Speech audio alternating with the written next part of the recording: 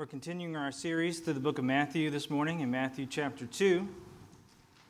To the nations and prophecies fulfilled. To the nations and prophecies fulfilled. I want to open this morning from a poem in the Wells of Living Water, 1948.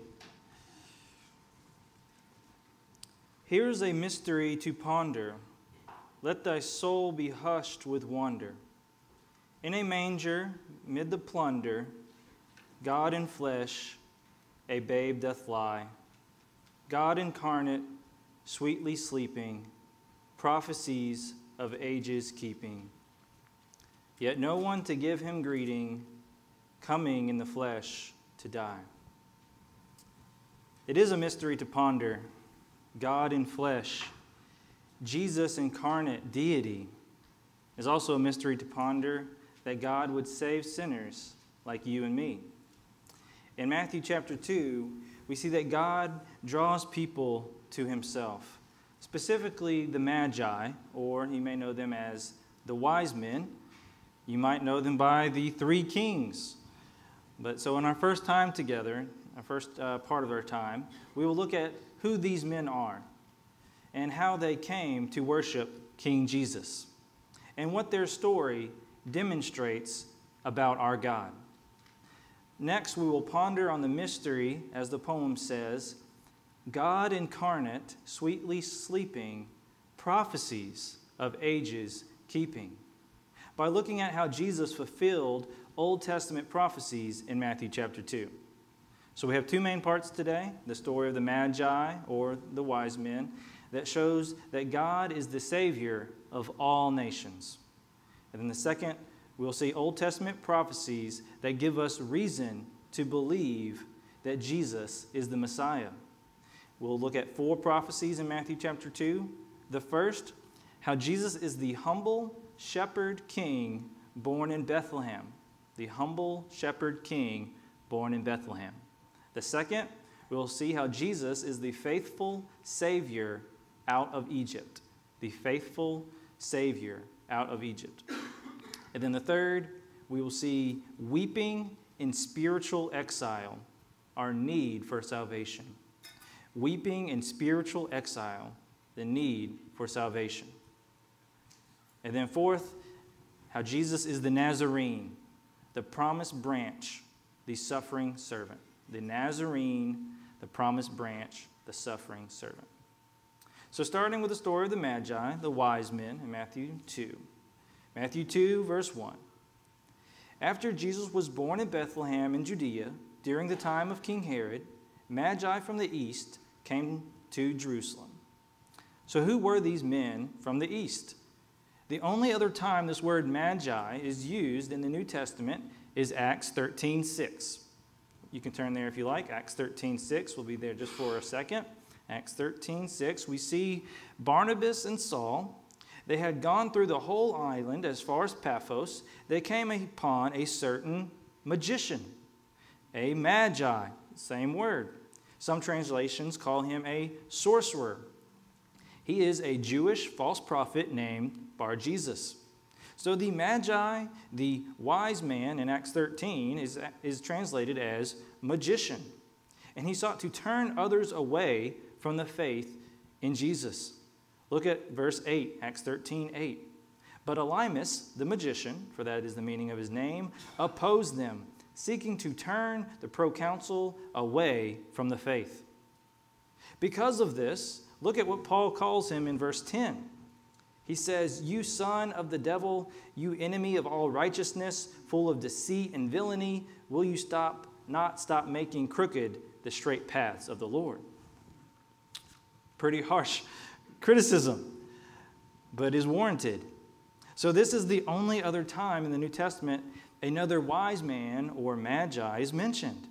And this guy does not have a good reputation. So it is likely that when the first readers of Matthew's gospel came into contact with these magi, they would have viewed them as the magician, as a magician like mentioned in Acts, of not a very good reputation at all. So look back in Matthew 2:1.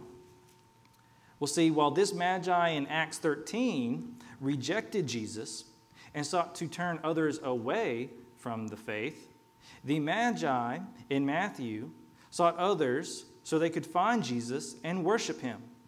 Look in verse 2 of Matthew chapter 2.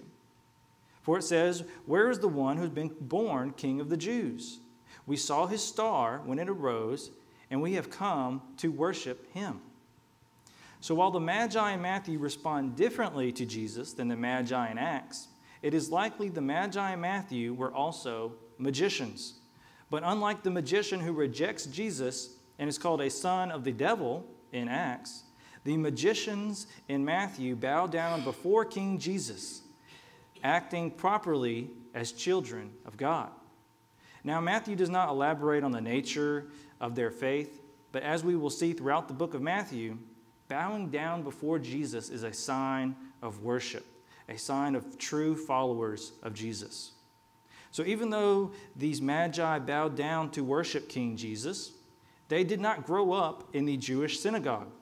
For these magicians were the kind of magicians that were probably priests, not from the Jewish synagogue, but from another religion. For they came from the East, and they were likely experts in the interpretation of stars, known as astrology. For the text mentions that they came from the East, and verse 2 notes that they saw his star. This idea that they came from a pagan religion, from another religion, from the East, is also present in the Old Testament. When the only instance the term Magi is used in the Old Testament is in Daniel chapter 2, verse 2. We'll just be here for a second, but Daniel chapter 2, verse 2 shows the same things that Acts does, that these Magi do not have a good reputation. We see here in Daniel 2:2, the king, that is of Babylon, Nebuchadnezzar, a pagan king, commanded that the magicians, the enchanters, that's the same word that we have for Magi, the sorcerers, and the Chaldeans be summoned to tell the king his dreams. So here, the English Standard Version and many others, the term Magi is translated as enchanters. Others, like the King James, translates it as astrologers, the study of stars. So this is the same word used to describe the men in Matthew chapter 2. And here, these men, these enchanters, astrologers, are in the group of a pagan king's magicians and sorcerers that will attempt to interpret the king's dreams. And they do so unsuccessfully, by the way. So looking back in Matthew chapter 2, so while the Magi in Matthew are wise, they're wise men in a sense, because they left their home and presumably the king of the East to worship the king, the true king, King of the Jews, we should not miss the fact that Matthew is showing us that God can save anyone, even magicians, even sorcerers from other religions. God can draw anyone to himself. Anyone, no matter the background, no matter the terribleness. I think I made that word up, but I think I like it. The terribleness of their sin. This is the good news and grace of the God of the Bible. That God can draw anyone, he can save anyone. He seeks and saves the worst of sinners. Amen. He gives them a new life, a life of purpose, as a life as a child of God. For God is gracious and desires all people to be saved. 1 Timothy 2:4. Now let's look at how God can miraculously draw people to himself. In verse 7, Matthew chapter 2, verse 7. Then Herod called the Magi secretly and found out from them the exact time the star had appeared. He sent them to Bethlehem and said, "Go and search carefully for the child.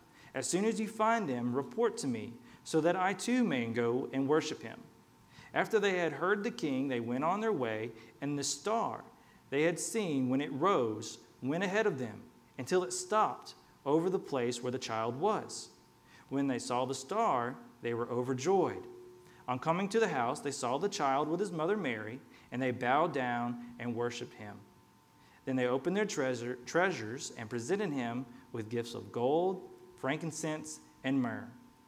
And having been warned in a dream not to go back to Herod, they returned to their country by another route. So Herod tells them that the king of the Jews is to be born in Bethlehem. And we'll get into that Old Testament prophecy in just a second. But he lies to them and tells them that he wants to worship the king. He, in fact, did not. Look in verse 9 specifically. We see that the star marked the spot of King Jesus. The use of the star to lead the Magi to the king is miraculous. And many have speculated on how this was possible, seeking to explain it from natural phenomenon. Some have tried to explain it that it was a comet or a planetary conjunction like Jupiter and Saturn lining up perfectly, or a supernova. While Matthew does not elaborate on the nature of this star, it does not seem to be an explainable natural phenomenon. For verse 9 speaks of a star rising before them and stopping over a particular place. This was truly a miraculous sign. This miraculous event also occurred in history. It is historically reliable. And of all the many reasons in my research this week, one of the most convincing to me was from this commentator. He says, "It is unlikely that a church which taught against astrology and magic would have embarrassed itself by inventing such a story."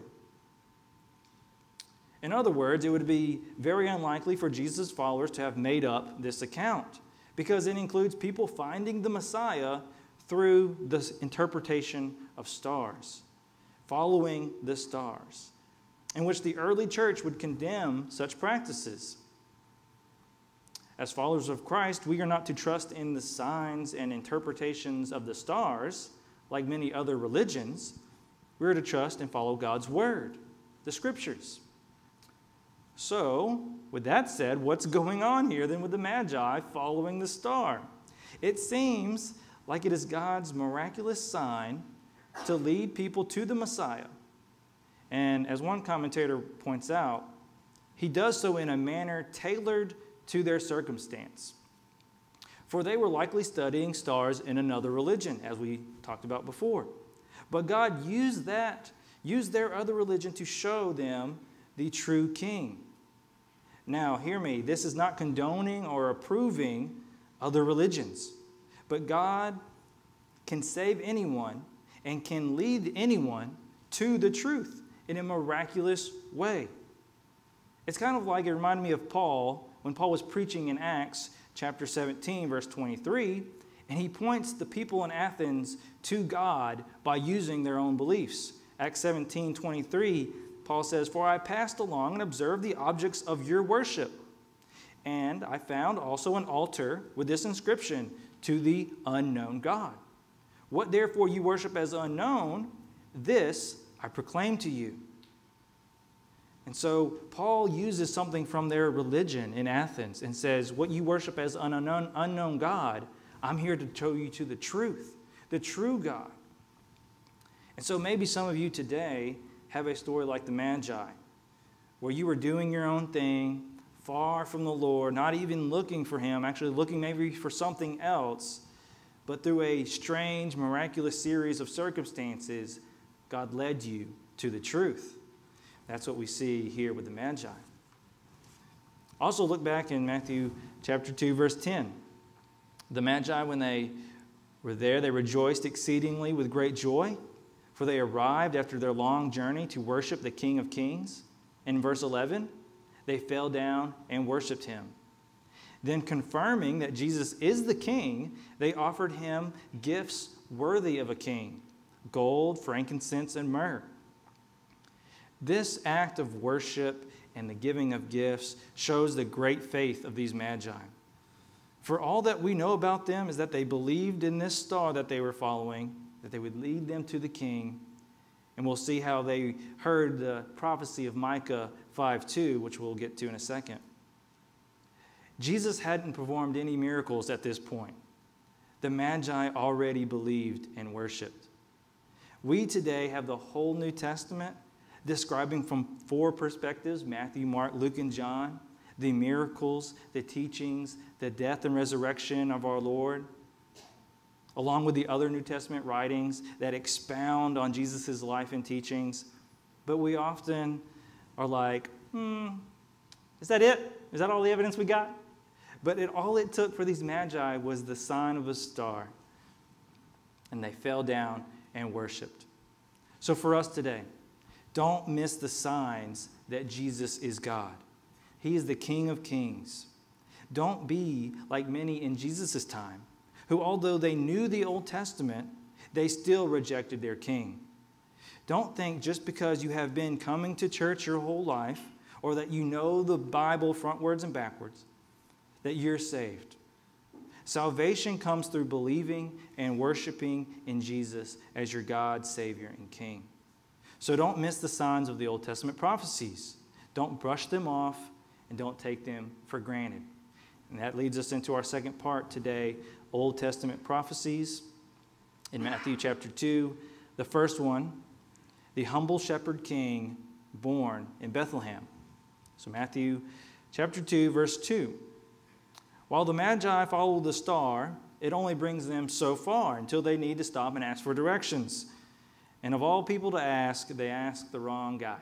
They should have asked anybody else. King Herod, they ask him, the Magi say, "Where is he who is born King of the Jews? For we saw his star when it rose and have come to worship him." When Herod the king heard this, he was troubled, and all of Jerusalem with him. And assembling all the chief priests and scribes of the people, he inquired of them where the Christ was to be born. They told him, "In Bethlehem of Judea, for so it is written by the prophet. And you, O Bethlehem, in the land of Judah, are by no means least among the rulers of Judah.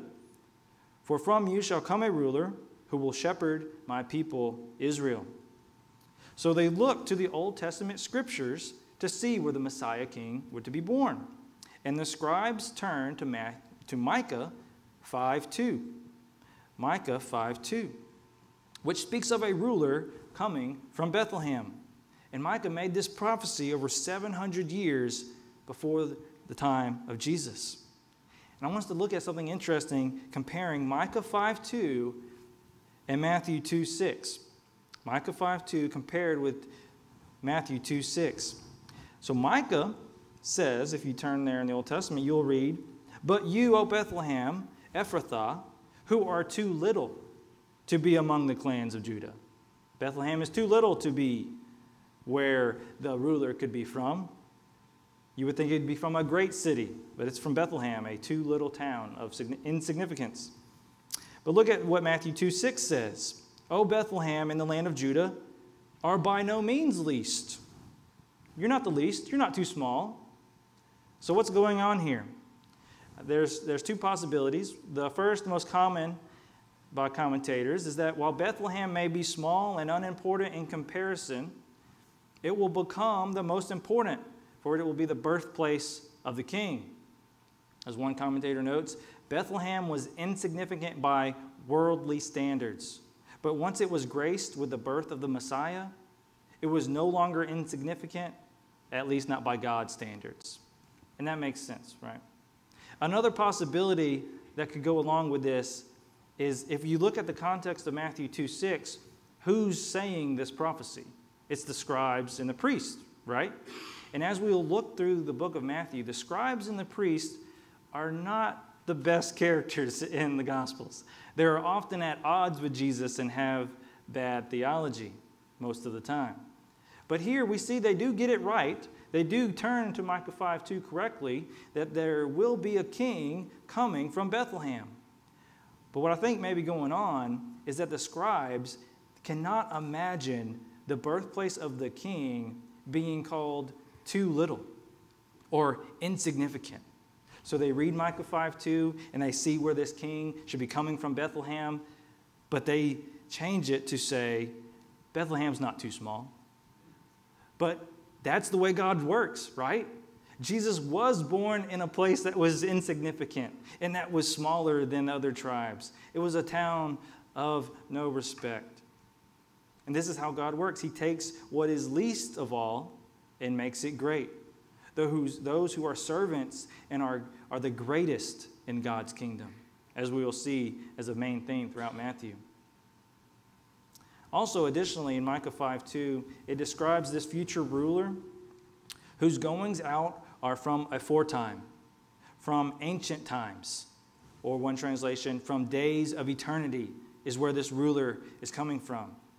And one commentator points out that this suggests a king who is more than a mere human. For Jesus existed from eternity past. He was there at creation. And now in Matthew 2:6, he enters into his creation. Again, as the poem says, ponder the mystery of God incarnate, sweetly sleeping, prophecies of ages keeping. So Jesus, just like King David before him, was born in the city of Bethlehem, 1 Samuel 16:4. Likewise, Matthew points out that Jesus will be a shepherd of his people, just like David was a shepherd over Israel, 2 Samuel 5:2. And specifically, in the context of Micah 5:2, we see Micah 5:4 describes the Messiah as a shepherd. Micah 5:4. And he shall stand and shepherd his flock in the strength of the Lord, in the majesty of the name of the Lord his God, and they shall dwell secure. For now he shall be great to the ends of the earth. Jesus then is the shepherd king, leading, protecting his flock. We can trust in this king. He is our great shepherd. Jesus also is the humble king, born in the small, insignificant town of Bethlehem, born to be a servant of all, and again, like the poem says, coming in the flesh to die. Now let's turn to our second Old Testament prophecy, Jesus, the faithful Savior out of Egypt. He is the faithful Savior out of Egypt. This occurs in Matthew 2:15. Matthew 2:15. For they had to flee to escape Herod's wrath, and it says, this was to fulfill what the Lord had spoken by the prophet, out of Egypt I called my son, which comes from Hosea 11:1. Hosea 11:1 says, when Israel was a child, I loved him, and out of Egypt I called my son. So it's pointing to the Exodus account of Israel, where Israel's brought out of Egypt. And in that time, God saved his people from the slavery of Egypt. But throughout the Old Testament, if you remember, that the people of Israel, even though they are free from the slavery of Egypt, they are not free from their slavery of sin. Because over and over again, the people return to their idolatry, return to their sin, forsake their God. So here, we see Jesus coming not to save his people from Egypt, but he's coming to save them from their sins. So Jesus coming from Egypt also points to, as one commentator points out, how Jesus will prove faithful where the nation of Israel had been faithless. This will be especially clear once we get to Matthew 4 in Jesus' temptation in the wilderness. So thus we see how coming out of Egypt pictures Jesus as the faithful and holy Savior. We can trust in him today as our Savior. And again, ponder the mystery of God incarnate, sweetly sleeping, prophecies of ages keeping. So we have seen how Jesus' birth in Bethlehem predicts Old Testament prophecy in Micah, and his flight to Egypt fulfilled Old Testament prophecy in Hosea. Now we will look at another Old Testament prophecy in verse 16 from Jeremiah. And this prophecy is about the weeping in spiritual exile, our need for salvation. Weeping in spiritual exile, our need for salvation. Verse 16. Then Herod, when he saw that he had been tricked by the wise men, became furious, and he sent and killed all the male children in Bethlehem and all that region who were 2 years old or under, according to the time that he had ascertained by the wise men. Then was fulfilled what was spoken by the prophet Jeremiah. A voice was heard in Ramah, weeping in loud lamentation. Rachel weeping for her children. She refused to be comforted because they are no more. So this prophecy is from Jeremiah 31:15. And as one commentator points out, almost all of Jeremiah 31 describes the future days of God's new covenant with his people, when he will restore them to their land, forgive their sins, bless them with peace and prosperity. But tucked into these wonderful promises of Jeremiah 31 is verse 15, the lone verse in this chapter that reflects the current grief surrounding the Assyrian and Babylonian exile. So even though Israel, at the time of Jesus, have been out of exile, they're living in the promised land, they are still in spiritual exile. For their king attempted to kill the King of Kings. And just like the exiles in Jeremiah 31:15, many sons of Israel were killed. So while Jesus is bringing the new covenant, the promise of life and salvation from sin, Matthew is showing us the need for this salvation and the state of Israel at Jesus' time by quoting Jeremiah 31:15.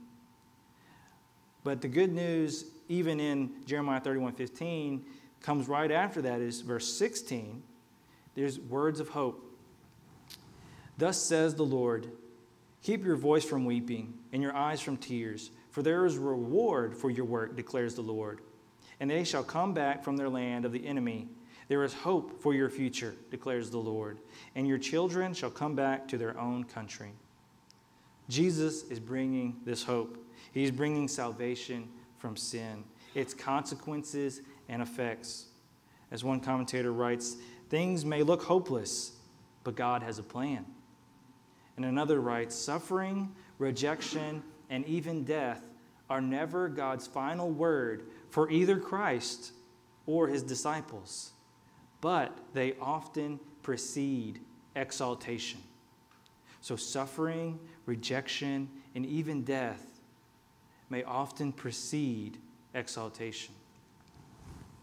And one last thing to point out in this passage before we go to our last Old Testament prophecy is that this passage is very similar to an event in the life of Moses, in which Pharaoh sought to kill the male children of the Hebrews, but Moses was saved. Similarly, Herod killed the male children, but Jesus was saved.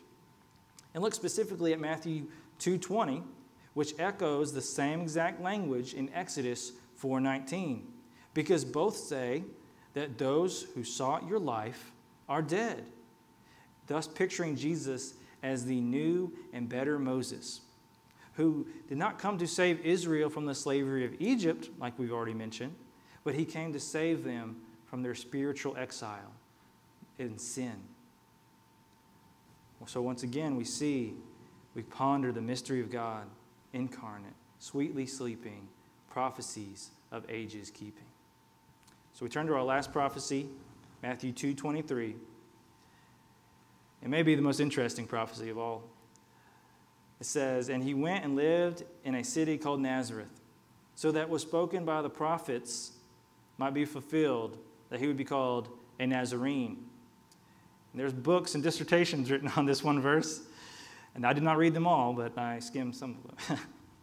In the previous prophecies, Matthew says they were from the prophet, singular, Matthew 2:5, by the prophet, singular, 2:15, by the prophet, singular, Jeremiah 2:17. But here in 2:23, the prophecy is from the prophets, plural. Now, which prophecies is Matthew referring? It is most likely he is referring to multiple prophecies in Isaiah and Jeremiah.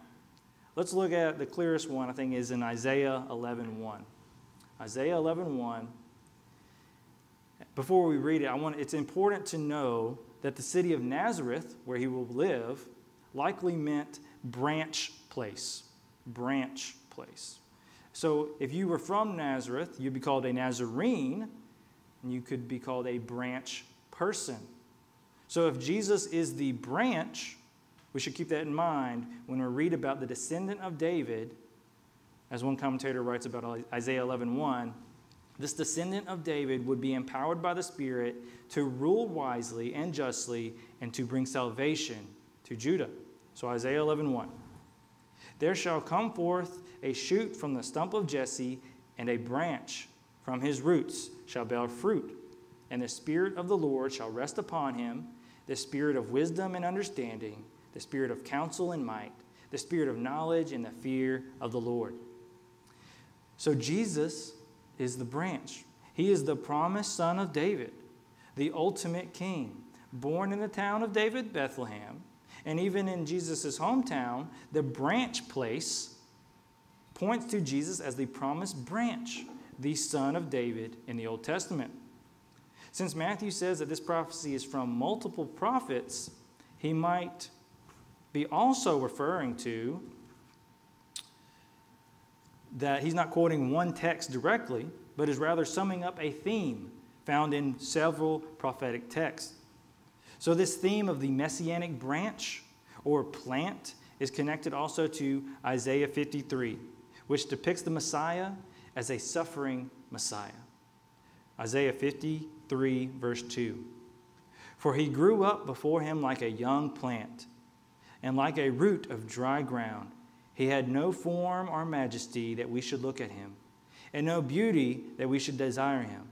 He was despised and rejected by men, a man of sorrows and acquainted with grief. As one from whom men might hide their face, he was despised, and we esteemed him not. So this idea of the suffering and lowly status of the Messiah being born in a place like Nazareth is confirmed by how people in Jesus' time thought of Nazareth.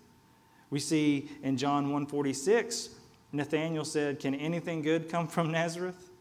And Philip said to him, "Come and see." This invitation is for us today as well. Come and see.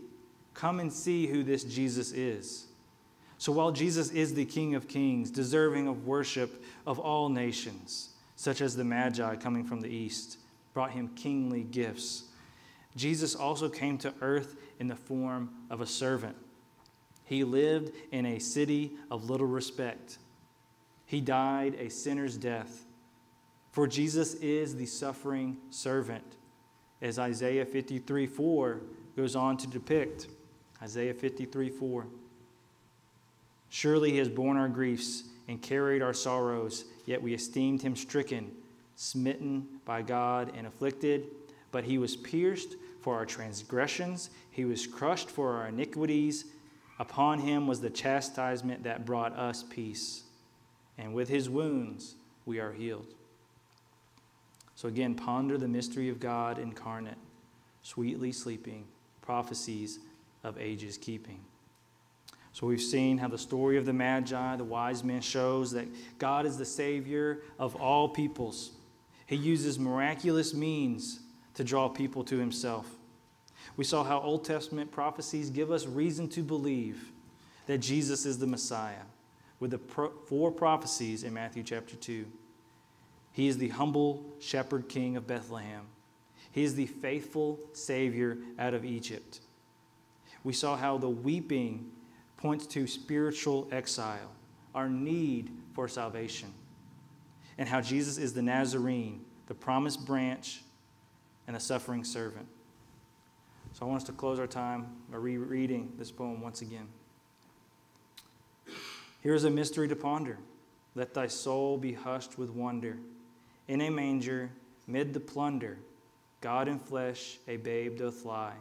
God incarnate, sweetly sleeping, prophecies of ages keeping. Yet no one to give him greeting, coming in the flesh to die.